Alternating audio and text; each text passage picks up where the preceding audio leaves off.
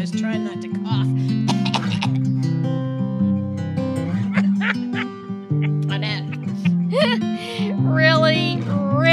really bad. Welcome to 50% with Marcel Combs, my good friend and mentor.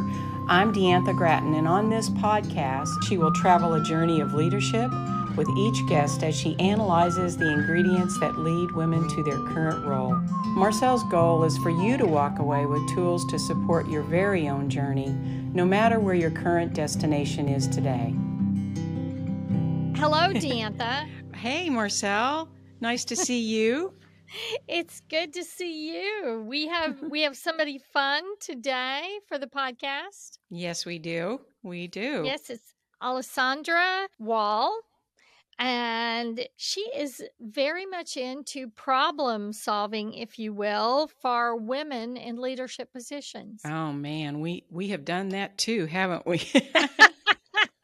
We have, for sure. Truly, she has been doing executive coaching, and as a clinical psychologist degree, she really has earned a great reputation as a coach, in particular for women in the highest levels of leadership, which really it's the C-suite that women and men, truly, but they look around and they don't have a lot of support. So she's someone who can step in and support them.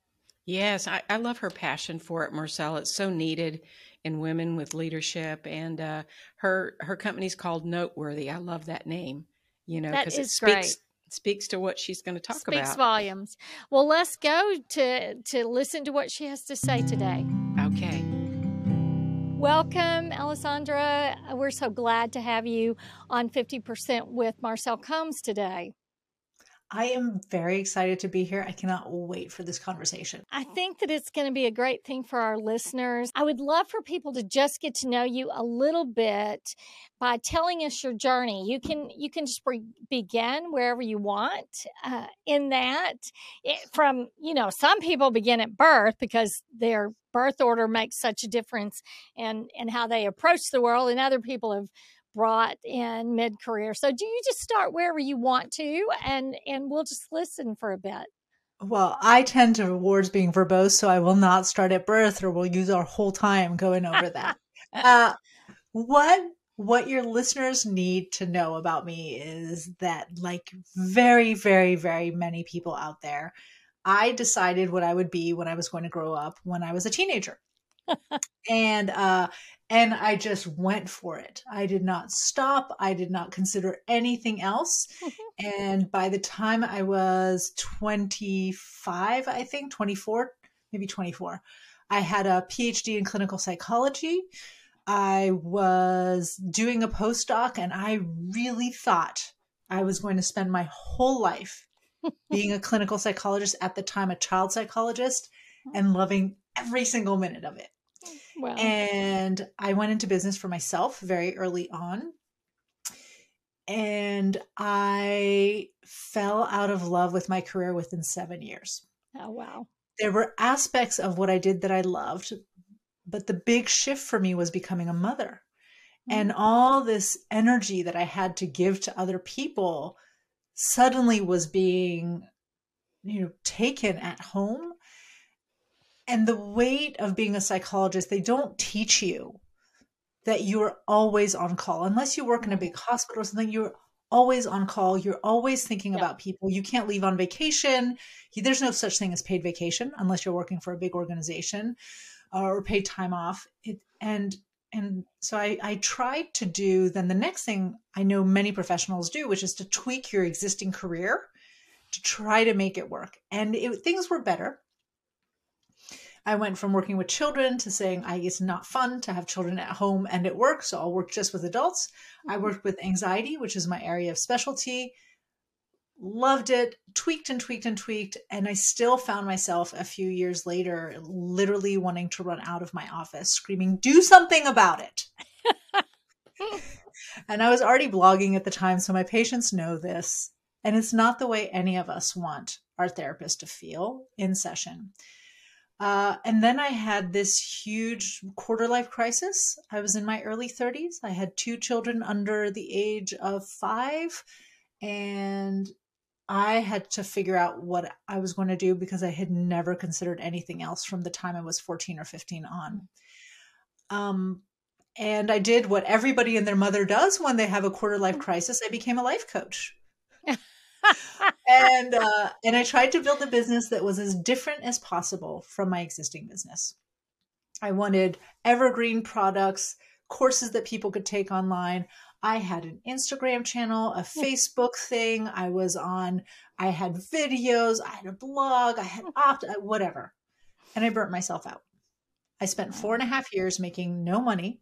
None. Oh, gosh. Luckily, I was still practicing as a psychologist, so I could fund my business with my psych practice. And I burnt myself out. And I took 6 months off where I really sat there to think about, do I pursue this coaching thing? And if so, how? Or do I figure out how to leverage all my background as a psychologist into a corporate career of some kind? And I had two friends who were a couple. One was an entrepreneur, the other one was in the corporate world, and both of them agreed that I seemed much happier as an entrepreneur. And I should give it 2 more years. So I went back to the drawing board. I thought about all the things I loved doing, what I was really good at, who I wanted to do this work for. And I built the business I have now. And I love what I do. And it's been years now. And it is a totally profitable business. So much so that last year I did a soft retirement from my clinical practice. And this year, officially, my license will go from an active status to an inactive status. And that is the hard stop, fully retired as a clinical psychologist. Wow. That's great. And your business today basically says it's executive coaching, right? I do. I again, when I was thinking about who I wanted to work with, I had spent so much time working with really high-powered, effective, strong, ridiculously educated, ambitious women who were working 3 times as hard as everybody else for a fraction of the recognition, a fraction of the success. And those who had huge amounts of success were often very miserable. And I decided to rebuild my business to use all my background as a clinical psychologist, all that education and experience to help these women. And I very specifically now work with women in finance and STEM, so tech, biotech, biopharma, engineering, industries that I believe shape the world and shape the power dynamics of the world, but industries that are extremely male dominated. And I love what I do. I love what I've built, and it's taken a long time to get here, and it was worth every night of lost sleep, all the years where I made in gross revenue. I love sharing the story because nobody in business ever talks about how little they made when they were starting. My best year, I grossed $20,000. That was my best year. I think that might be below poverty level. I'm not totally luckily, sure. Again, I was still operating as a full-time clinical psychologist and raising my kids, so I could. But as you could supplement business, I worked 60 hours. Like I worked so much to build something that was going nowhere. And burn myself out in the process.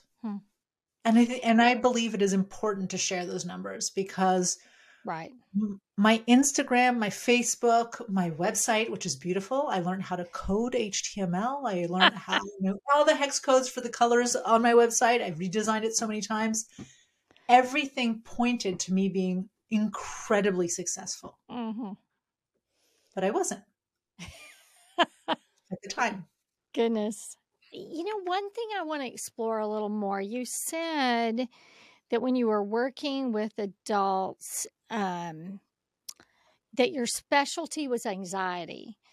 And one of the things that we're particular seeing in young millennials and older Gen Z, or really Gen Z, is this huge anxiety crisis. And not only do they have it, they label it and then they medicate. And I think about these young women going into these roles that are being very successful. I mean, how do you help them? Well, first, do you see that? And Mhm. second, how would you help them work through that?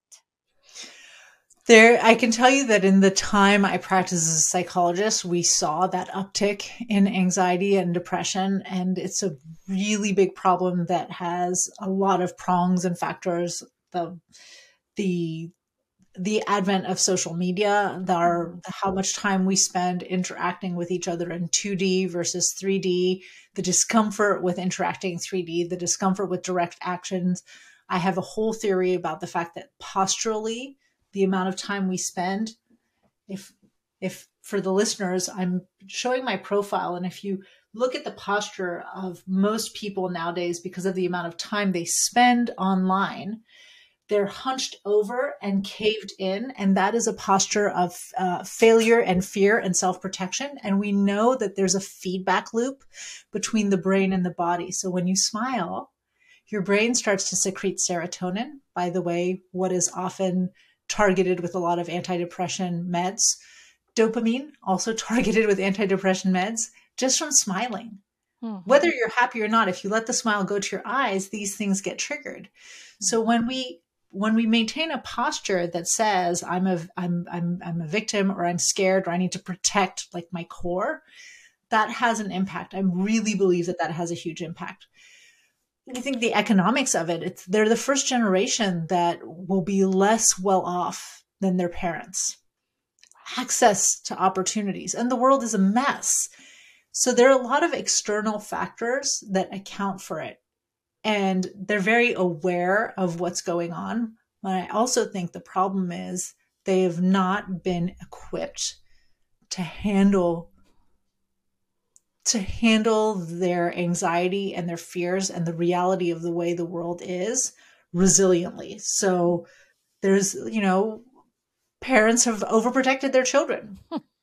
As a child psychologist, I used to always advocate for boys being allowed to tussle. Because when you throw a punch at 6 years old and you hurt your friend, and you suddenly become aware of what your body can do in terms of pain, and you feel that terrible guilt at making your friend cry, you learn to be more mindful of your body.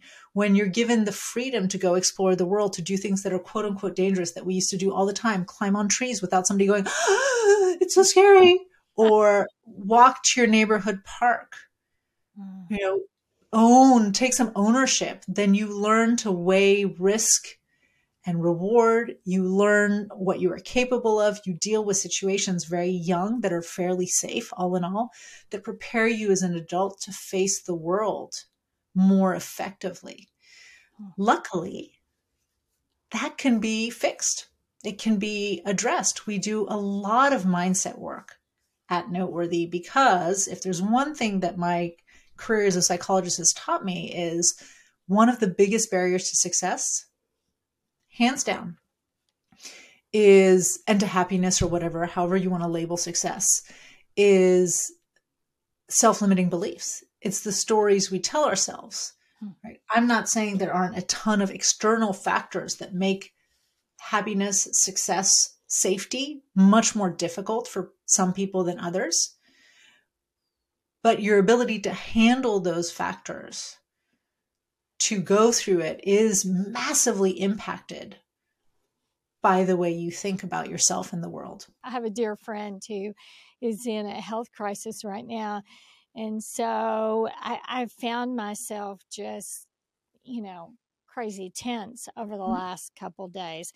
I think that's fascinating with I guess, how our body holds itself versus what that's telling our brain. Long ago, part of my company went and took, it was called the Laughter Club.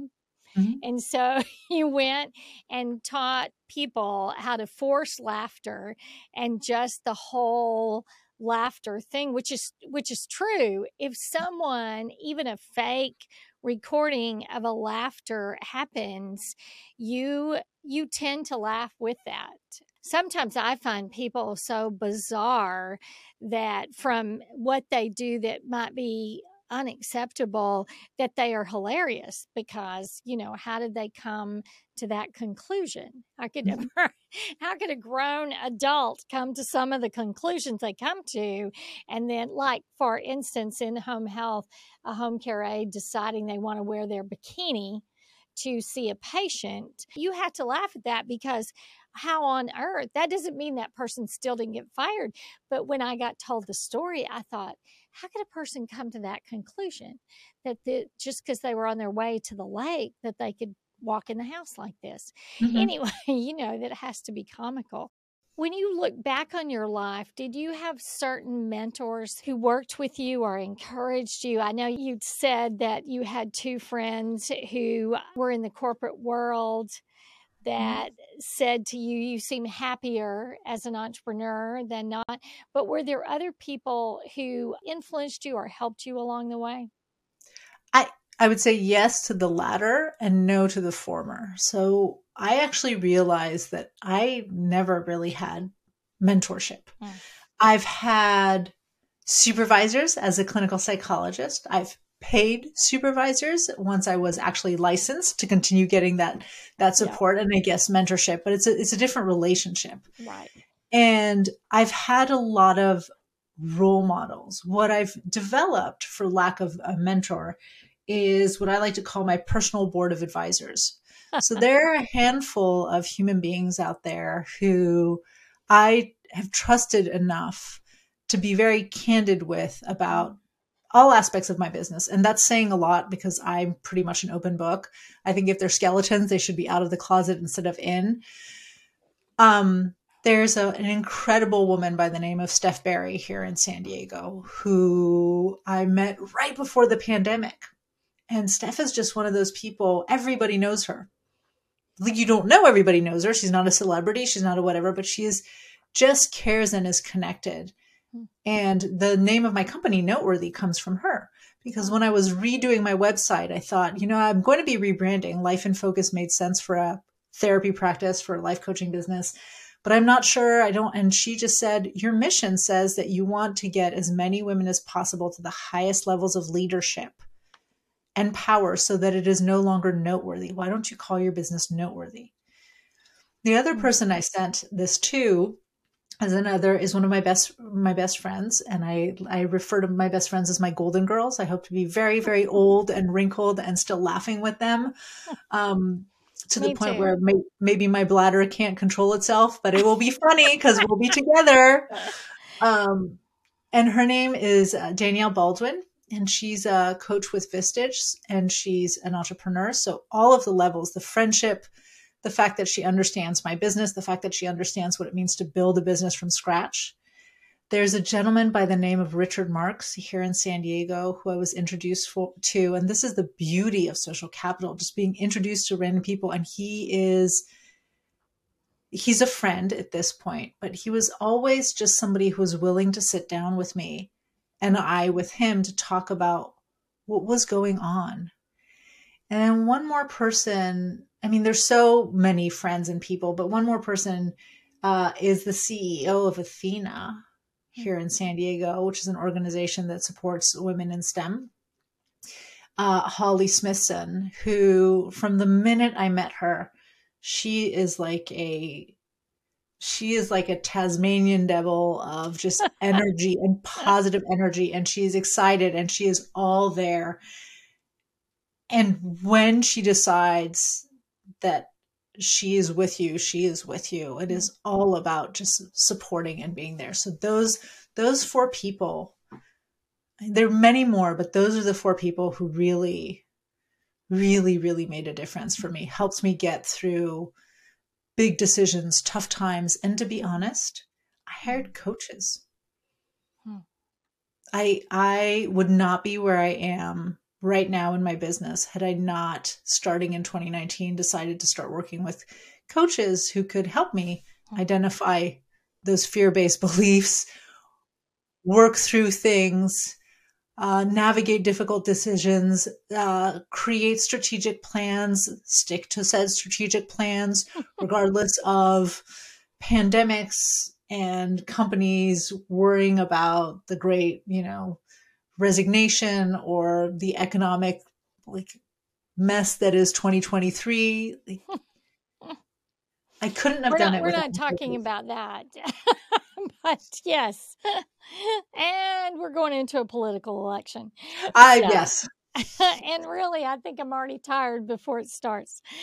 So I have to ask this question because you said from 14 or 15, Mhm. you decided on this clinical psychologist. Now, how does that just bubble out of a 14? I mean, were your parents in this So field? you did want the long I story. did want the Okay, long here's the abridged story. version of the long story. And nobody needs to feel terribly sad about this because I would not exist without this drama. Yeah. Right before I was born, actually 9 months and a week before I was born, I have a 2-year-old sister who, she was 2 years old at the time, just turned 2, who drowned. Oh. And so that really, really screwed with my family, right? And so I grew up in a household where, thank goodness, they were able to conceive me. I came out a girl. I was the golden child, Oh but gosh. just the grief of that loss, the trauma of that loss really, really shaped my life. And I watched people allow themselves to be defined by that trauma for many, many years. I also watched my mom go to therapy, and I watched her get better. And I watched how she calmed down and she became happier. And then I read Pat Conroy's The Prince of Tides and watched the movie. Right? I love that movie. So, I mean, it's a very tragic movie. It's tragic, but I wanted to be Lowenstein. In my big powered office with the gray 1980s power suit and the pearls, helping people, right? And this idea that I could empower people to work through their trauma, whatever that is. I didn't have the word trauma for it at the time. So that they were shaped by the events of their life, but not determined by those events. That I have the language for it now, but that was it. And it still drives me nuts that people give up agency and give up control by believing that they don't have a choice. And we don't have a choice in what we're exposed to. We don't have a choice in what happens to us. We don't have a choice in the way the world is. But we do have a choice in how we handle, how we face those things. And if we can understand that we have that choice and we're courageous enough to act on it, then we have a better chance of living a life that at the end of our life feels like it was worth living. Great thoughts. I've always thought, I've had a lot of loss in my life, but the loss of a child. I have 5 kids, just FYI. If you didn't read my bio, I have a whole litter of children, but the loss of a child, I don't know. She would be 47. I'll turn 46 this year. So she'd be 48, 49. My mom still to this date will tear up and cry in thinking about it. Not in some uncontrolled way, but she's just so sad. And my brother, who was very close to her, who's older than me, still as a grown man is shaken. It is shaped his life. It is. And every time my mom cries, I'm like, I just want you to remember that if that hadn't happened, I wouldn't even be born. You weren't planning on having any more children. The only reason I was conceived is because that happened. So I'm like, it's one of those things, but I love your statement, shaped but not determined. Is that how you put it? By those circumstances. And you have to do a lot of work to get there. And When I talk to young women, it is a hard thing to work all the way from the beginning to where they are right now. I do some free mentoring in my profession, and so I have an opportunity to talk and work with some young women in finance primarily. And, sometimes you have to unravel a lot of things. And I am far from a clinical psychologist. That probably would have been nice tools. Mhm. But, to just get down to how do they react, the way they react, and how can they work through that. How do you, for yourself and help others, like really define success? Here's the way I define success. Success for me is when you are clear about what right for you looks like, not just what's right. I'm a very good girl. I did what was right for many years, but what right for you looks like. And when you pursue that pragmatically, because right for you has to match the world and the environment you're in. And when in achieving those things, whatever they are, those ambitions, those objectives, you have not done so at the cost of everything else in your life. So when we talk with the women at Noteworthy very specifically, one of the steps in our process is defining what right for them looks like right now. What are the things that they need in order to feel successful and feel fulfilled? Then we can build a strategic plan and figure out what goals are aligned with those things. But we always talk about building wildly successful careers that are also deeply fulfilling. And I tell anybody who will listen, if your success has come at the cost of everything else in your life, if you've had to sacrifice more than it's worth it to get there, if you're miserable at the top, I don't care what your title is. I don't care how much money you're making. I don't care how many followers you have. I don't care what those metrics, external metrics of success are. You are not successful. I think in particular, because I've gone through all the stages of, life basically. But it is hard for women who have a family, who have chosen to have that family, but they also are choosing to have that career. How do you help them with basically trying to juggle or get all the right? So you say if it's at the cost of everything else, but truly many of the women I talk to, they really want both. I will sometimes say when they say, how do I not be so tired all the time? And I just say, I think there's going to be a few years you're probably just going to be tired. Um, so I don't know how to get beyond that.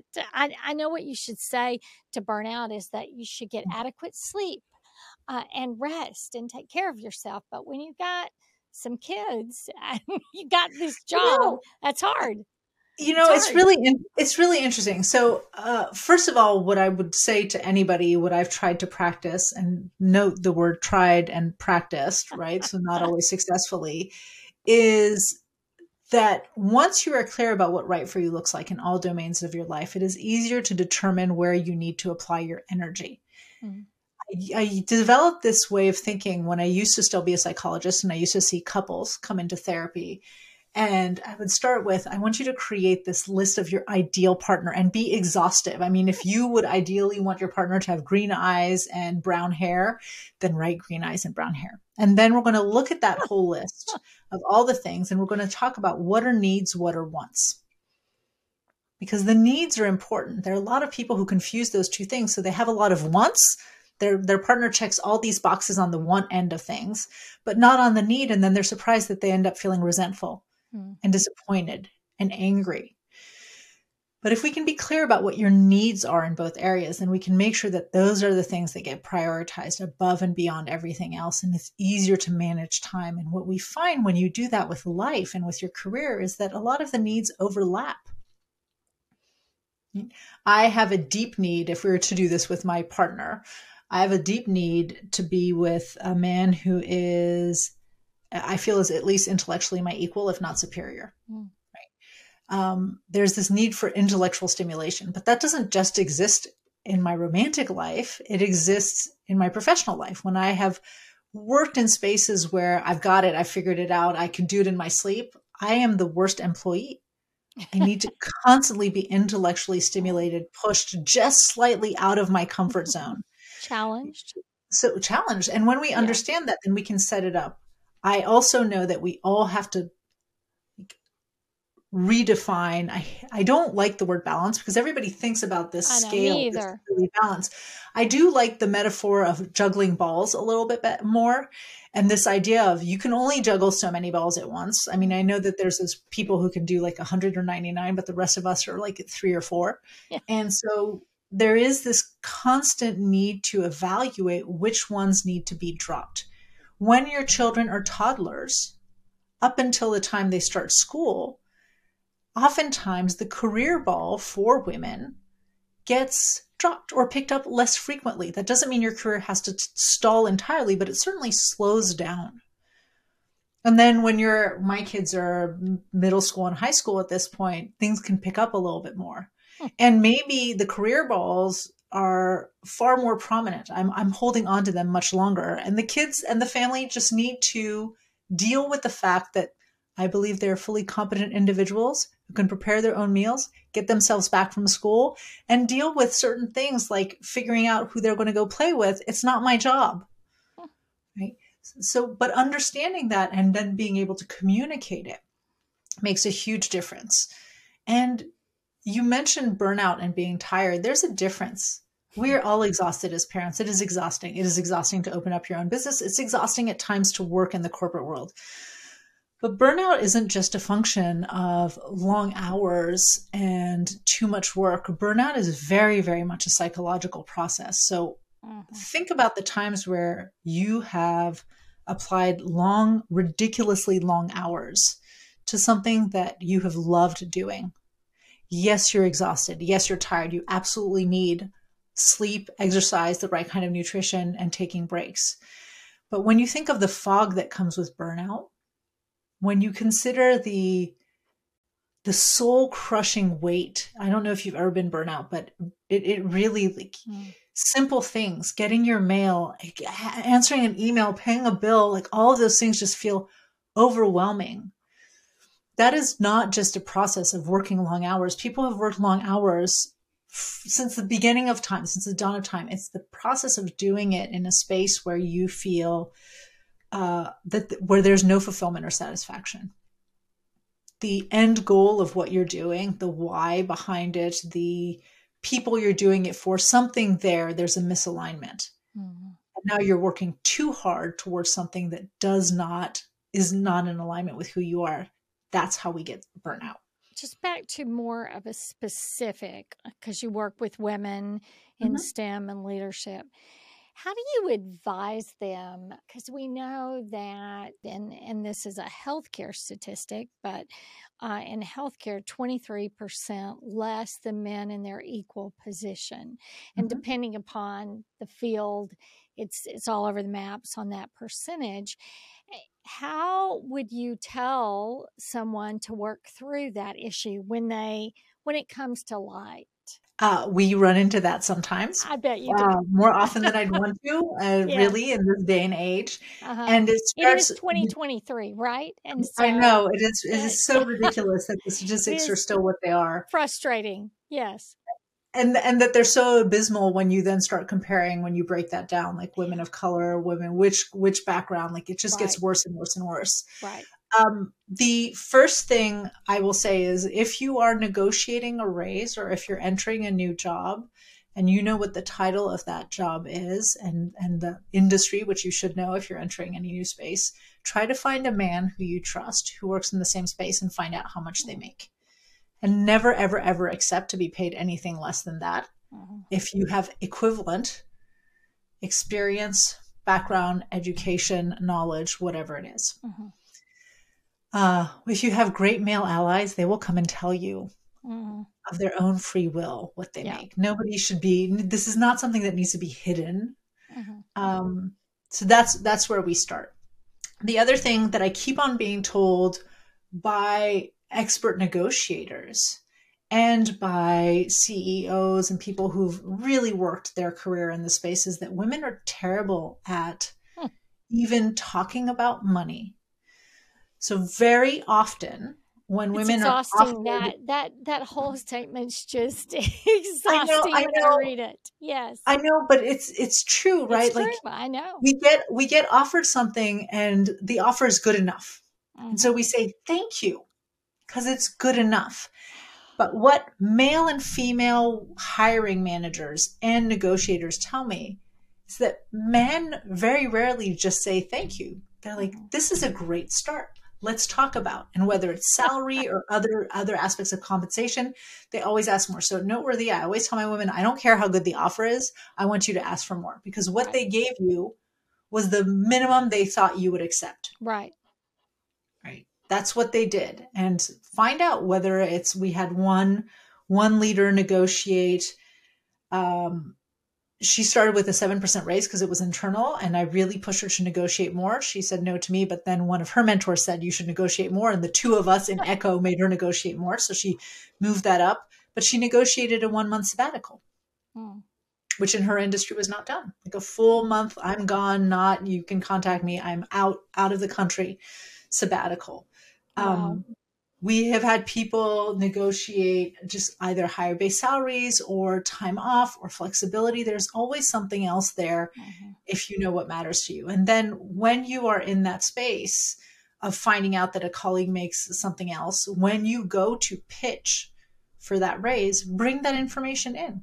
And if you weren't supposed to have access to that information, because I have one person I remember who came in and who, because of her function, had access to the pay scales in her company. And she's like, officially, I'm not supposed to have access. My boss knows I have access because this is part of the work we do. Officially, we don't. And I said, I don't care. You have access. You know that this man is paid $135,000 more than you. Wow. I was like, let's start negotiating. And I said, you have to bring that as data.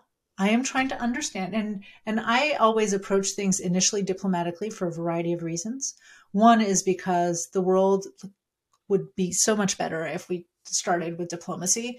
Hmm. But second of all is because Or the reality of kindness. Maybe and kind kindness. how about respectfully behaving? Yes, right? Yes. And then the Yes. other thing is, let's be Respectfully honest, behaving. Yes. Not as screaming, women, yelling, that whole thing. You yeah, know. and the truth is, as women, if we come in and we demand, we will get far more pushback. And Mhm. that is me being pragmatic. Very pragmatically, I want to maximize the opportunity for success. And that means that there's a song and dance, which is an exhausting song and dance, and we can change it when we get more women in power, but there's still an exhausting song and dance to do. Mhm. And so I might come in and ask a question. Hey, I'm trying to understand. I noticed that, John makes a, let's even say it's 50,000. I noticed that John makes 50,000 or $10,000 more than me. We have the equivalent rules, right? I'm trying to understand where the salary, the compensation difference comes from. And then count. Brene Brown says, I think she used to give a number 6 or 11 seconds. It feels like an eternity in your head, but literally just ask the question and keep quiet and watch It's the the person across from you. silence that bothers all of us, right? And I did say, why is it that he's making this much? That isn't fair. This is, I'm trying to understand where this comes from. Maybe they have an excellent explanation. Maybe their explanation is, well, John negotiated that. And then you could go, okay, what would be the step? What would be the steps that I need to take to negotiate a raise so that we don't have this gap between his pay and my pay? Mhm. And it has to be part of a longer conversation most of the time where you're articulating your impact and your value. But I would say use that hard data because it gives you a moral framework for being able to argue why you should receive a raise and your compensation should be increased. So you've been doing this for a little while now, certainly doing lots of your other things, thinking about them since you were 14. But what inspires you today? What makes you get up and say, I'm gonna do this, or what challenges you? Because you said you love to be challenged just a little bit out of your comfort zone. I always think it's the idea of the project's the great. It's the next step that's always not so great. So, Very, very honestly, and this is where, to use the words of Mike Myers in old SNL shows, I get verklempt. But I am ridiculously motivated by the women I work with. I will get teary-eyed when I talk about it. I'm one of those people, I get teary-eyed when I make speeches. I just can't help it. So I'm getting teary-eyed to the audience who can't see me right now. I genuinely love the women I work with. Like they have invested so much of themselves to try to build careers that feel impactful, that make them feel like they're making a difference, that allow them the freedom, the opportunity to live well, to help others live well. I genuinely walk into the office and find myself wondering what I can do to accelerate that process for them. So that is a massive motivator. And somebody asked me the other day, said, it must be so gratifying when you see, and I'm like, yes, it was the same thing that was so gratifying as being a psychologist. You'd watch somebody come into your office who was suffering for years with something, and you make a connection. That's important. It's not just about having the right knowledge or experience. It's about also, I'm very careful about who I choose to work with, because it can't just be that I can solve your problems. We have to be a good fit, and you have to be a good fit for my community. But when all those elements are aligned, you look like a miracle worker. And I did, as a psychologist, I look like a miracle worker at times. People are like, I've seen all these therapists. And I'm like, those therapists were totally competent. It's not that. It's that we're a good fit. And you trust me, and I can get you to do things that you wouldn't have done before. And I trust you to take action, so I can push you. I trust you to take it. And it's the same thing as a coach. So those women motivate me. The other thing is purely personal. I never thought until I had children that I really cared about being ridiculously successful, about the metrics of success, such as, having a big company or building something to scale. There is something that happened when I had children. I did the opposite of what most people do. I was like, oh, this is not enough. I want more. I want to build more. And it's exciting. It's like, it's what I imagine being an athlete. My sports were PE growing up, but being an athlete is, I'm training towards something. I have this vision of this multi-7-figure company that will be, and the money matters because it allows me to have the freedom to do what I want to do, how I want to do it. But it also allows me the freedom to build programs pro bono. And I want to launch programs in middle school to help girls find their voice. I want to launch programs for women who right now there is no way they could afford my fees or services. I want Noteworthy to become a household name, so that when women are walking around in positions of leadership thinking, this is too hard, or I deserve more, or I'm at the top, but I don't know how to leverage this, or I don't have the power to leverage this, that they know where to go to get those answers. That vision is terrifying. For many years, I didn't say it out loud because, I could totally fail. And it's maybe part ego. It is massively motivating, and it's scary because we don't learn that. I don't learn how to run a business in graduate school. Right. Nor in nursing school, I might say. Right. Nobody teaches you this. Nobody learned it. teaches you that. Right. So I was interviewed by someone the other day, and they said, what would you do over? And, that's a loaded question, because if it goes wrong, you don't have the same children, the same spouse, you don't have the same things. So you can't really ask for a do-over for things you're really better on the other side. But I said, it might have been nice if I had taken a business class. That might have been good. You couldn't have gotten me to one, then to take one. So I always like to sum up and end with your favorite books. They can be any books. They can be poetry. They can be fiction. What are you reading or learning or listening to right now? Podcasts count. So. So I love reading. Mhm. One of my favorite books, these are books that I hand out to my executive rising clients. So one book is Cues by Vanessa Van Edwards. It is a great book that talks about the verbal, nonverbal, visual cues that we use every single day on a spectrum of warmth to competency to show up and get people to pay attention, to hear us, to hear our message. It's a great book. If I have a woman who's way too far, it's not written for women. It's a book about human cues and human nature. Yeah. If I have a woman who's very warm and who loses all authority, but everybody loves her, but everybody dumps on her, we'll look at like, okay, here's some authority cues I want you to put in place. Yeah. Or somebody who's all authority and sure, people trust her, but behind her back, they say nasty things or they don't like her, or we can enter the warmth so that she can balance those things out. And again, it's a book that's written for men, for women. So Vanessa Van Edwards' Cues is a great one.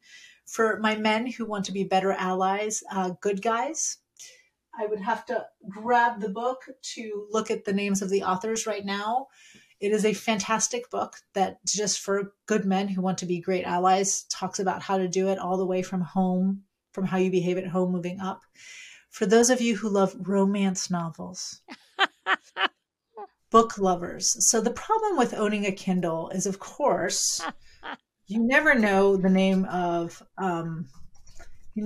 Emily Henry, book lovers, the best, hands down, romantic book, whatever that I've ever read in my life. And then I am a huge fan of murder mysteries. Now I want to hear this. So, well, they're all kinds. So anything by Tana French, she's an Irish author, and she's got this Dublin Murder Squad series, and that's great and wonderfully well written. And then I got sucked into this series right now by these two authors, Preston and Child, and it's the Pendergast novels. They're 20 books. I'm 7 all the way through, and I have clearly a disease. When I start a series, I have to finish it. But I'm trying to read other things interspersed. I just finished 21 books. But mine's like espionage. It's the American Assassin by Vince Flynn. I mean, 21 books. That's crazy. I get it. I mean, I had to take a break from pen after reading the first 7 books back to back. I'm usually working through 3 books or so at any given point in time. I was just like, I should read something else. Right. I'll get back to it. I should read something else. Well, Alessandra, it has just been a delight to have you on the show today. If people want to get in touch with you or want to know more about Noteworthy, how can they do that? Thank you so much for asking that. There's, of course, a website. It's noteworthyinc.co. The .com was such an expensive domain, so we just went with the .co. So noteworthyinc.co. Okay. And then honestly, where I spend the vast majority of my time and really update conversations is on LinkedIn. Okay. And my handle, it's /Dr. Alessandra Wall. So Dr. Alessandra Wall. Okay. Well, it's been wonderful to have you with us today. And I know people are going to just love to follow up and follow you on LinkedIn and just keep up with what you're doing. And I just appreciate that so much. Thank you very much for giving me an opportunity to talk about things that move me. They matter. And I was moved today, and I appreciate that. Okay. Thank you.